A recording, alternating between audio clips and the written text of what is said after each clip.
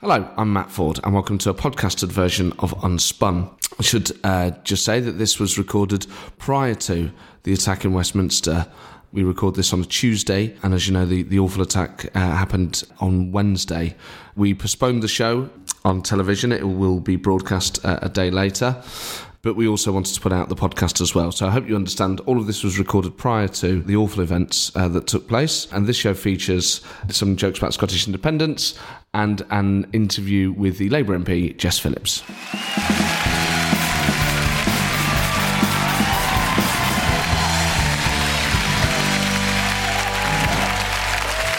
Hello, I'm Matt Ford. Welcome to Unspun, the show that welcomes the comedy value of Theresa May triggering Article 50 on March the 29th. As it's the birthday of Remain campaigner John Major, the wedding anniversary of Remain campaigner Tony Blair, and it'll be 7 weeks to the day since Remain campaigner Jeremy Corbyn finally started campaigning to stay in the EU. It's been another busy week. One appointment dominated media news this week. Thought by many to be too busy to give the job his full attention and possibly lacking the relevant experience, Unspun wishes Noel Fielding all the best with presenting the Bake Off. Funds for the repair of parts of Buckingham Palace have been approved by the government. It's feared that some parts of the building are no longer fit for the Queen and Prince Philip, especially the bathrooms. Full of leaky pipework and liable to spew filth at any moment, Prince Philip can't be left without a bathroom. Tributes are being paid this week to former Deputy First Minister of Northern Ireland and former member of the IRA, Martin McGuinness. Norman Tebbit said that he wished him an eternity in hell, or in other words, meant he'd see him soon. In tonight's thrilling show, more referendum madness, more American idiocy, and I'll be joined by the Labour MP who tells it like it is, the one-woman whirlwind that is Jess Phillips. As always, you're absolutely right to be excited. As always, I'm joined by my house band of real MPs. They're burning down the house, which was already in need of desperate renovation. It's MP4!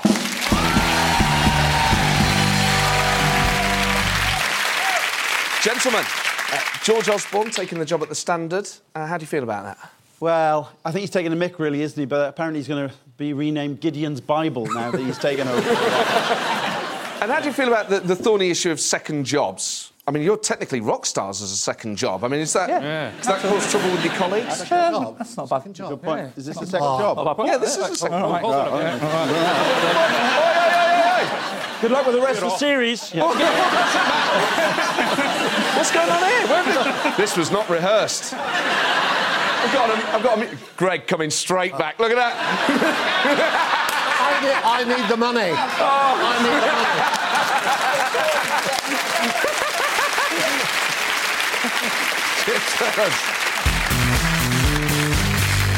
It was the SNP Spring Conference at the weekend, and Nicola Sturgeon reaffirmed her big commitment.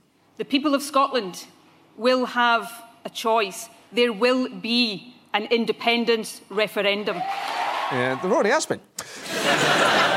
You know what they say? Referendums are like buses. Well, more like night buses. You wait for one for ages, then a load of fights break out and you get off because you feel sick. The issue dominated the SNP conference this weekend. The only light relief was provided by Kevin Bridges' sound-alike. Conference. For too long, the Labour Party and the Tories have told communities across Scotland what they cannot do. It's time for us to start showing people in this country what they can do. Thank you, Hammersmith Apollo. Constitutionally, the Scottish Government needs the agreement of the UK Government to hold a referendum, as Scotland is still part of the UK, due to an ancient piece of legislation called the Referendum of 2014. The law also dictates that no referendum can take place in the UK without the involvement of Gordon Brown. Every time. It's a tricky one for Theresa May. She can either agree to a referendum she doesn't want, which makes independence more likely, or she can deny the Scottish people a referendum, which creates more resentment and makes independence more likely. It's a lose-lose situation. So, which way did she go? As I say, that's my job as Prime Minister. And so for that reason, I say to the SNP, now is not the time. Now is not the time. Does sound a bit patronising. So one thing guaranteed to provoke the SNP is talking to them like a naughty 5-year-old. Now's not the time. Off you go. Adults talking. Walk, don't run. She also added that it wasn't fair to the people of Scotland for a very specific reason. I think it wouldn't be fair to the people of Scotland because they'd be being asked to make a crucial decision without the necessary information, without knowing what the future partnership will be. Yeah, imagine what that would be like. If there was some sort of parallel we could draw. For all some people enjoy referendums, for many others they are painful and divisive experiences. A lot of misinformation gets spread about, and Alex Salmond himself has been the victim of vicious rumours. It's often claimed that he'd hailed the 2024 referendum as a once-in-a-lifetime opportunity. As he was keen to point out on the radio this weekend, he never actually said it. But can I just correct you one thing? The phrase was not once in a lifetime. It was the opportunity of a lifetime. And I said it on the Andrew Marr show. So can you pledge that Alex Salmond will not bring back another referendum if you don't win this one? Well, that's my view. My view, this is a once-in-a-generation, perhaps even a once-in-a-lifetime opportunity. Busted. So, in this second once-in-a-lifetime referendum, can they do it this time? You may have seen the polling released this weekend, which puts yes on 44% and no on 56%. One poll is just a snapshot, of course. The Scottish Social Attitude Survey takes a longer view and shows that support for independence now stands at 46%, just 1% higher than the 45% achieved by the Yes campaign in 2014. But that doesn't tell the full story. At the start of that campaign, back in 2012, support for independence stood at just 23%. It has doubled in 4 years. If it continues to grow at this rate, Nicola Sturgeon just needs to hold off until 2020, when support for independence will be at 92%. Or wait for 2024, when it will be 184%, which, according to Momentum, is Jeremy Corbyn's current approval rating.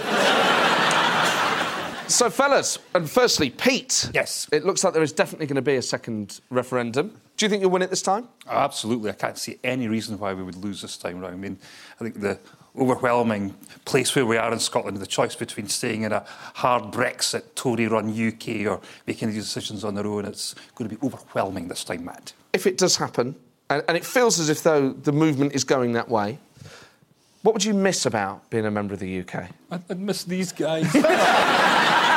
Fellas, thanks very much. Just over a week ago, the Chancellor's budget ended in the traditional manner, with a humiliating U-turn. To analyse why tax is such a prickly issue, please welcome our analyst, Andy Zaltzman. Hello. Andy, welcome to the show. You're our resident tax specialist. Really? Yes. Oh, well, I won't be needing these then. Andy, why do you think tax is such a thorny issue? Matt, the root of the problem is unfairness, and that is a difficult potato to unbake, as Philip Hammond himself discovered, of course, during his budget when he used the tax sledgehammer to crack himself in the nuts. The 6'11" Chancellor from Epping, he, of course, stands behind a special prison to make himself look normal-sized. He said, Big Billy, big budgets, he said that, and I quote, "A fair system ensures that those with the broadest shoulders are bearing the heaviest burden." Now, the problem is, in matters of burden-bearing, the breadth of your shoulders is only partially relevant.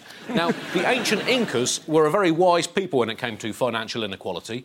Were they? Yes, and they had a famous saying about shouldering tax burdens. Did they? Yes, they did, Matt. And that saying was this: an elephant with Hulk Hogan on its shoulders barely notices. But a gerbil with Kylie Minogue on its shoulders, big problem. Big problem. Wise people, the Intex. It was the Ascas, Matt. It was the Ascas. Sorry, my mistake. Your mistake. But is it not inevitable that any tax system will have small unfairnesses in it? Well, yes. I mean, for example, when it comes to VAT, tampons are taxed, but amongst the things that are exempt from VAT, according to 5 minutes research on the internet, are dog-skin children's clothes, bingo, kangaroo steaks, and airships, the big four. Well, all basic necessities in my book. You need a new book. What book are you reading? Is that the George Osborne Guide to the Perfect Stag Do? The reason, fundamentally, is that our tax system is like my great-uncle Bernard, in that it is completely incomprehensible if you haven't known him for years, gratuitously hostile to poor people, oddly inconsistent about biscuits, deeply, deeply uncomfortable with the concept of menstruation.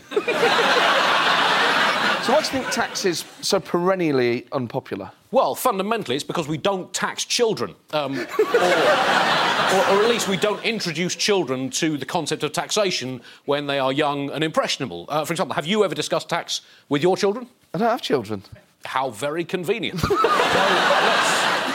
So let's do a quick social experiment to prove my point. I'll just ask the audience, who here loves paying tax? OK, by comparison, give me a cheer if you like football.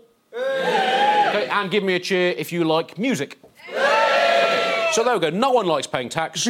Quite a lot of people like football. Most people like music. There's a direct correlation here, Matt. It all comes down to when we're introduced to these things in our lives. We start kicking the ball around with kids when they're 2, 3 years old, introduce them to the offside rule at 4, maybe. Music from birth, even in the womb. I know I played the greatest hits of Bananarama to my kids from pretty much shortly before conception. But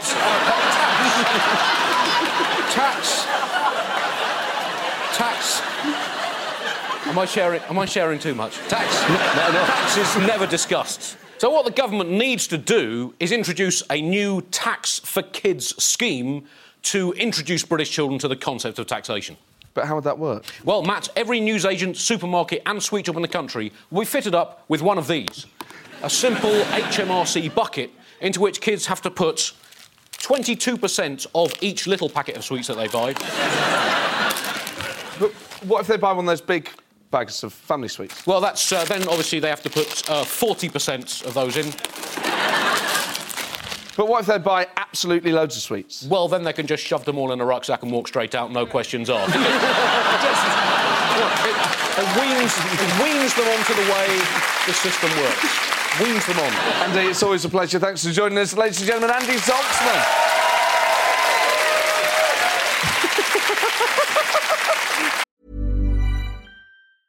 It's that time of the year. Your vacation is coming up. You can already hear the beach waves, feel the warm breeze, relax, and think about work. You really, really want it all to work out while you're away. Monday.com gives you and the team that peace of mind. When all work is on one platform and everyone's in sync, things just flow. Wherever you are, tap the banner to go to Monday.com.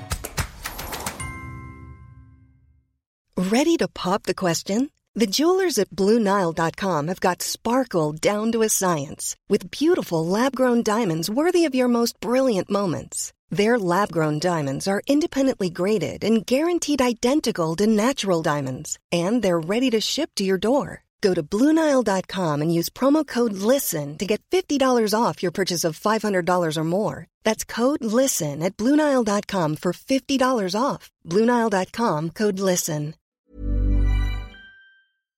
Now it's time for my special guest. She's one of Labour's rising stars, famed for her straight-talking style, and probably the only MP who has a passion for cheesy 90s R&B. It's Jess Phillips.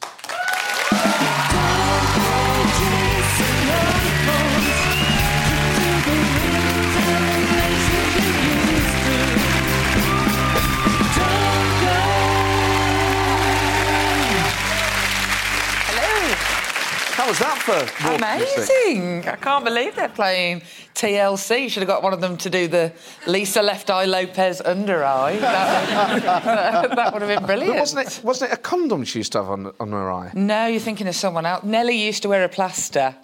Maybe I'm thinking of Nelly. Nelly, yeah, completely different. So in terms of your experience as a Parliament then, you've come from the West Midlands, you used to work for Women's Aid. You come to Parliament. What experience is that like for a young working-class woman from Birmingham? It's not as much of a shock as I think people think it would be to go there.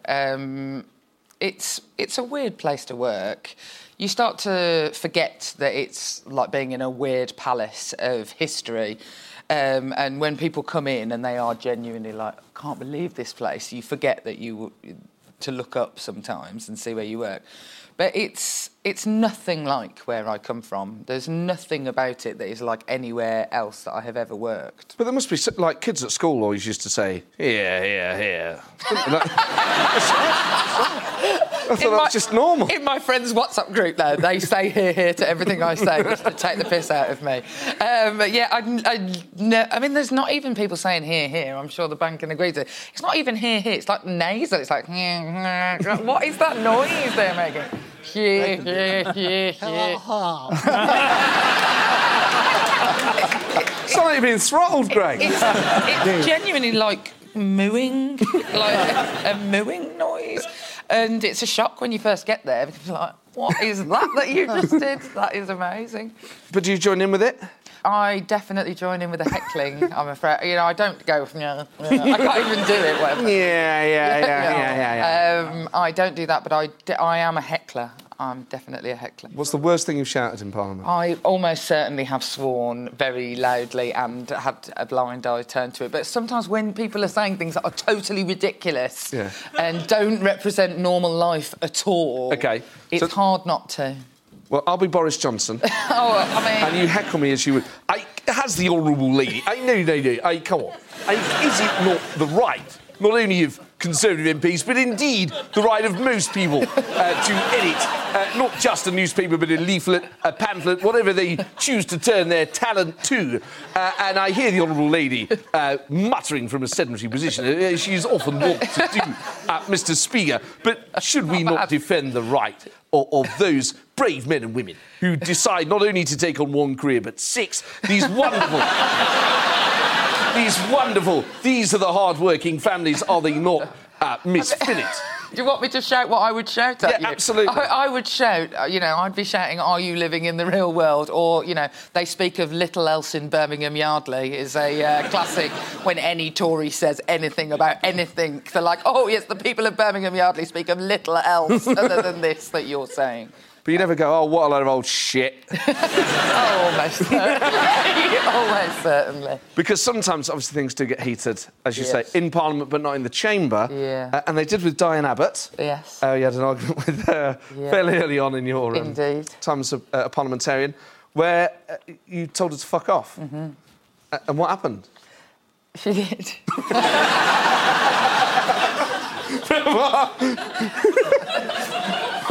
What I meant was what led to... OK. I was really, really upset because, it was the weekend that every single position in the Labour Party, every mayoral candidate, the leader, the deputy leader, all of the top jobs, all of the 4 great offices of state, or the shadow of, were given to men. And I felt genuinely upset about that. And so I started off by being like, oh, hi, Jeremy, we don't know each other, I'm Jess. Nice to meet you, sort of thing.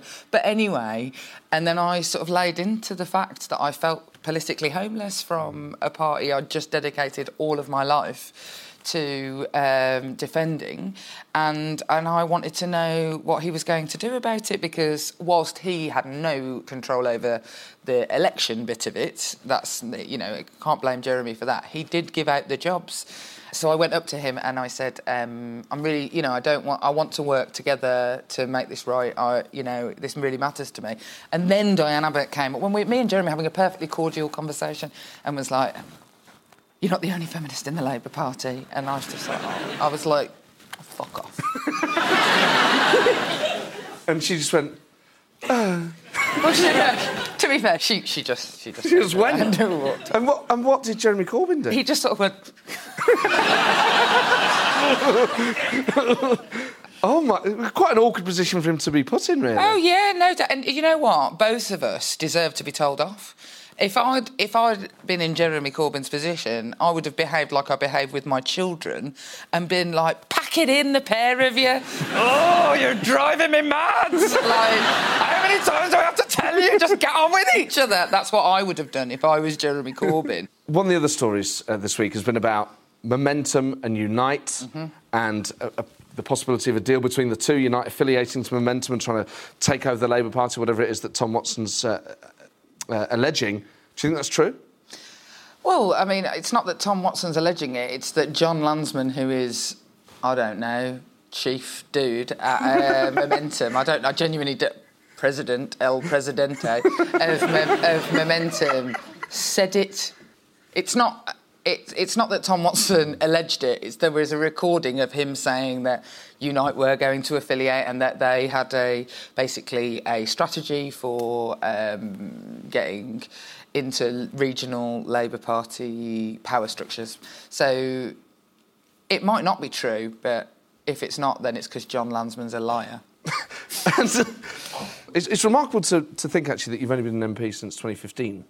So high is your profile and how big some of your campaigns have been. One of my favourite rows that you had was with the Conservative MP Philip Davis, who, during a discussion on International Women's Day, asked, why isn't there an International Men's Day? Even though there is. Yeah. And one would argue that there are 364 men's days in the year. You two have had a number of sort of set-piece rows. Do you get on with him now? I mean, it's a funny thing, my relationship with Philip Davies, because one-to-one, we're not, like, rude to each other. But his way of fighting for men's rights is to say, oh, the girls have got everything, when, you know, we've got literally nothing, is really, really, really annoying. You don't have to hate on someone else to get your way, and that is Philip Davies' modus operandi. So how much... there's obviously elements of sexism that are sort of overt, and there's a sort of whole siding scale of them. How much explicit sexism do you still encounter as a Member of Parliament? I don't encounter it very much because I think that people are wise enough to know that if they were explicitly sexist towards me, I would shout and scream at them and tweet it to the world. So I don't suffer, but I encounter an awful lot. I mean, just encountering any time that Jeremy Hunt answers questions from the dispatch box, which he did today, the difference in the way that he talks to men and the way he talks to women is completely and utterly different. So he will patronise women. He will say things like, oh, I don't think you understood. Actually, what we're doing is this. And whereas he says, even to opposition men, oh, you make a good point. It's like, it wasn't even a good point. Wasn't even a good point. But he's really condescending. And you get a lot of this in the chamber. Shh. Shh. So they'll look at you and shush you? Shh. Shh. Calm down. And what do you say when they're shushing you? I mean, I shout things like, you're not my dad! Oh, my God! That must slightly confuse them a bit. It would be confusing if I said, you are my dad! A lot of Tories who have had an affair with mistresses thinking, well, I'm glad that's been clear. that Brummie woman. For a moment. Homely woman in Birmingham, all those 30 years ago. Tory pop conferences are in Birmingham, of course, so... Jess, it's been an absolute pleasure. Thank you so much for joining us. Ladies and gentlemen, Jess Phillips.